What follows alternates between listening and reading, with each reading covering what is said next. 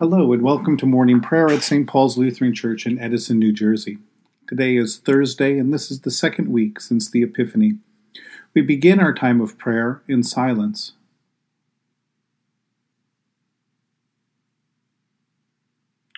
In the name of the Father, and of the Son, and of the Holy Spirit. Amen.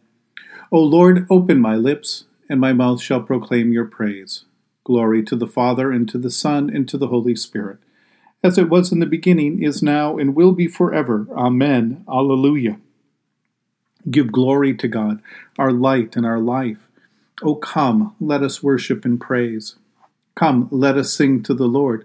Let us shout for joy to the rock of our salvation. Let us come before God's presence with thanksgiving, and raise a loud shout to the Lord with psalms. For you, Lord, are a great God, and a great ruler above all gods. Come, let us sing to the Lord. Let us shout for joy to the rock of our salvation. In your hand are the caverns of the earth. The heights of the hills are also yours. The sea is yours, for you made it, and your hands have molded the dry land. Come, let us sing to the Lord. Let us shout for joy to the rock of our salvation. Come, let us worship and bow down. Let us kneel before the Lord our Maker. For the Lord is our God, and we are the people of God's pasture and the sheep of God's hand. Come, let us sing to the Lord. Let us shout for joy to the rock of our salvation. Give glory to God, our light and our life. O come, let us worship and praise. Long ago, God spoke to our ancestors in many and various ways by the prophets, but in these last days God has spoken to us by a Son. A reading from 1 Kings chapter 6. So Solomon built the house and finished it. He lined the walls of the house on the inside with boards of cedar, from the floor of the house to the rafters of the ceiling. He covered them on the inside with wood, and he covered the floor of the house with boards of cypress. He built 20 cubits of the rear of the house with boards of cedar from the floor to the rafters, and he built this within an inner sanctuary as the most holy place. The house, that is, the nave in front of the inner sanctuary, was 40 cubits long. The cedar within the house had carvings of gourds and open flowers, all with cedar. No stone was seen. The inner sanctuary he prepared in the innermost part of the house to set there the ark of the covenant of the Lord. The interior of the inner sanctuary was 20 cubits long, 20 cubits wide, and 20 cubits high. He overlaid it with pure gold. He also overlaid the altar with cedar. Solomon overlaid the inside of the house with pure gold. Then he drew chains of gold across in front of the inner sanctuary and overlaid it with gold. Next he overlaid the whole house with gold, in order that the whole house might be perfect.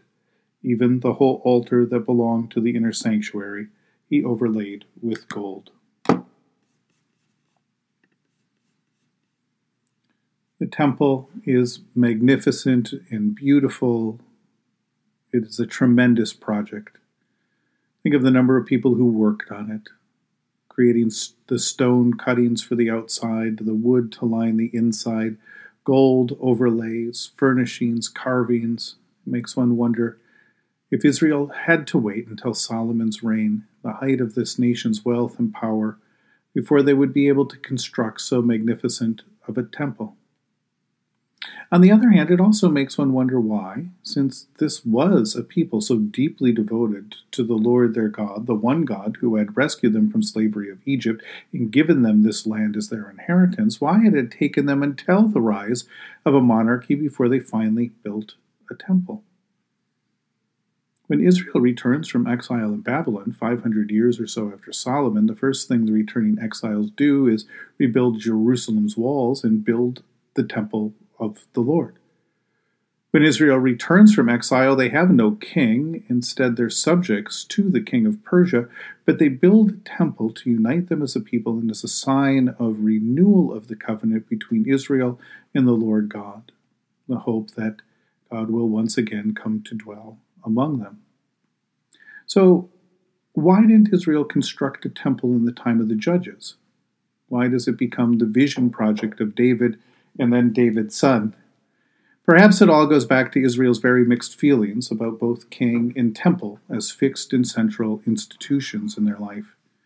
Remember, the promise God makes with Israel is that the Lord God will be their king and will pitch a tent and dwell among them. Each tribe and family is given a small piece of the inheritance of the promise, a role in the kingdom, and each is equal in that they are each God's covenant people. The rise of the king and now the building of this temple disrupts and displaces those understandings of this relationship between God and God's people. Now a king and a temple with its fixed location and rituals come between God and God's people. Jesus' coming reverses the whole movement, though. In Jesus, God comes directly into the lives of people, pitches a tent, and dwells among them once again. That tabernacle is now the body of Christ. In Jesus, God reclaims the throne. Jesus is both king and temple, but this king and temple is no longer locked away in Jerusalem. As we go out into the world today, we go out as a piece of God's presence in the world. And when we gather with others in the Holy Spirit, wherever that may be, the Lord pitches a tent, a tabernacle in the world, as a witness to the coming of God's kingdom and the presence of God, who rules over this world. In the tender compassion of our God, the dawn from on high shall break upon us. Blessed are you, Lord, the God of Israel. You have come to your people and set them free. You have raised up for us a mighty Savior, born of the house of your servant David. In the tender compassion of our God, the dawn from on high shall break upon us. Through your holy prophets, you promised of old to save us from our enemies, from the hands of all who hate us, to show mercy to our forebears and to remember your holy covenant. This was the oath you swore to our father Abraham, to set us free from the hands of our enemies, free to worship you without fear, holy and righteous before you all the days of our life. In the tender compassion of our God, the dawn from on high shall break upon us. And you, child, shall be called prophet of the Most High, for you will go before the Lord to prepare the way, to give God's people knowledge of salvation by the forgiveness of their sins. In the tender compassion of our God, the dawn from on high shall break upon us, to shine on those who dwell in darkness and the shadow of death, and to guide our feet into the way of peace. In the tender compassion of our God, the dawn from on high shall break upon us. The Lord be with you. Let us pray. Mighty God of mercy, we thank you for the resurrection dawn, bringing the glory of our risen Lord, who makes every day new. Especially we thank you for the sustaining goodness of your creation, for the new creation in Christ and all gifts of healing and forgiveness, for the communion of faith in your church, for the gift of relationship with others. Merciful God of might, renew this weary world. Heal the hurts of all of your children and bring about your peace for all in Christ Jesus, the living Lord. Especially this morning we pray for the Church of Jesus Christ in every land, for the ministries, the leaders, and the people of St. Paul's Lutheran Church, for those who govern the nations of the world, for people in countries ravaged by strife or warfare, for all who work to bring about peace and international harmony, for all who strive to save the earth from carelessness and destruction. Almighty and everlasting God, you have brought us in safety to this new day. Preserve us with your mighty power that we may not fall into sin nor be overcome in adversity. In all we do, direct us to the fulfilling of your purpose, through Jesus Christ our Lord. Amen. Lord, remember us in your kingdom and teach us to pray. Our Father, who art in heaven, hallowed be thy name. Thy kingdom come, thy will be done, on earth as it is in heaven.